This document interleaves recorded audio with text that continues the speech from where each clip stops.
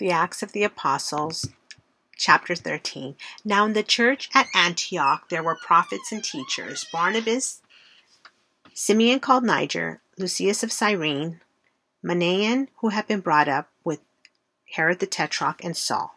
While they were worshiping the Lord and fasting, the Holy Spirit said, "Set apart for me Barnabas and Saul for the work to which I have called them."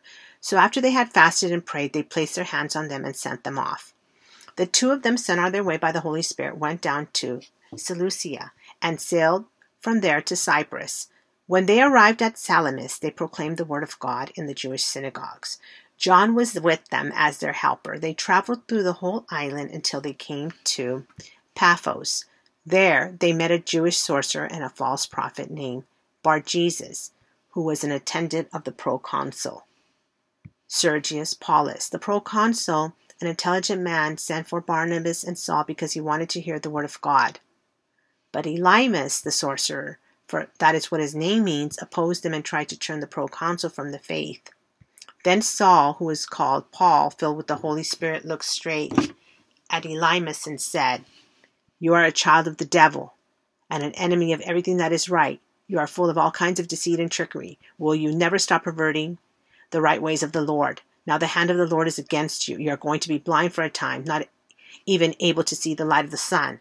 Immediately mist and darkness came over him, and he groped about, seeking someone to lead him by the hand. When the proconsul saw what had happened, he believed, for he was amazed at the teaching about the Lord.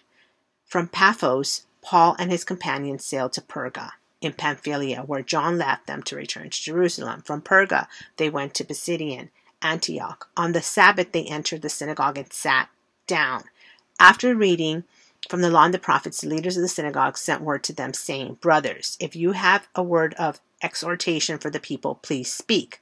Standing up, Paul motioned with his hand and said, "Fellow Israelites, and you Gentiles who worship God, listen to me. The God of the people of Israel chose our ancestors. He made the people prosper during their stay in Egypt. With mighty power, he led them out of the country.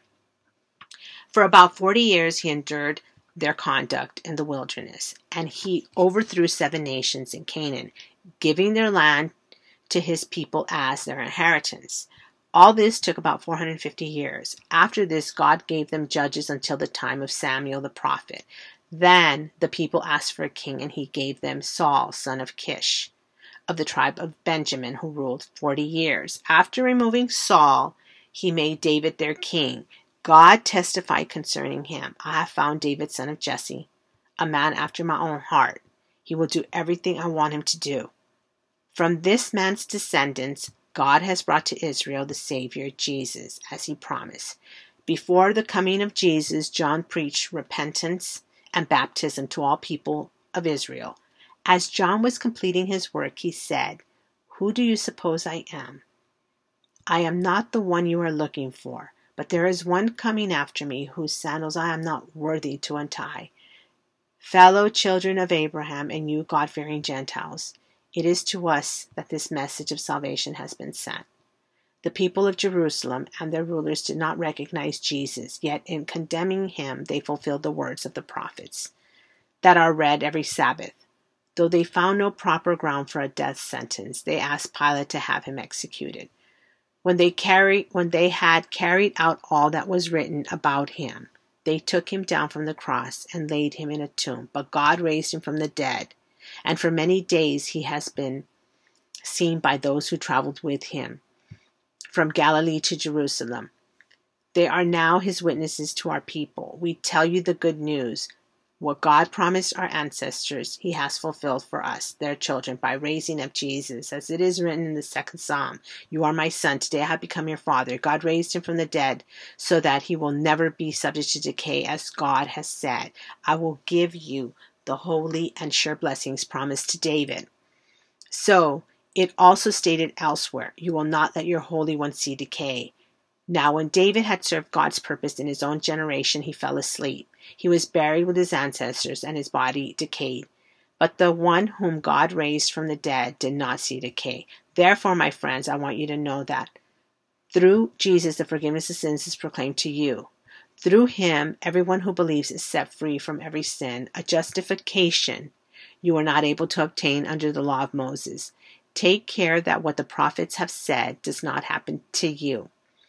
Look, you scoffers, wonder and perish, for I'm going to do something in your days that you would never believe, even if someone told you. As Paul and Barnabas were leaving the synagogue, the people invited them to speak further about these things on the next Sabbath. When the congregation was dismissed, many of the Jews and devout converts to Judaism followed Paul and Barnabas, who talked with them and urged them to continue in the grace of God. On the next Sabbath, almost the whole city gathered to hear the word of the Lord. When the Jews saw the crowds, they were filled with jealousy. They began to contradict what Paul was saying and heaped abuse on him. Then Paul and Barnabas answered them boldly, "We had to speak the word of God to you first. Since you rejected and do not consider yourselves worthy of eternal life, we now turn to the Gentiles. For this is what the Lord has commanded us.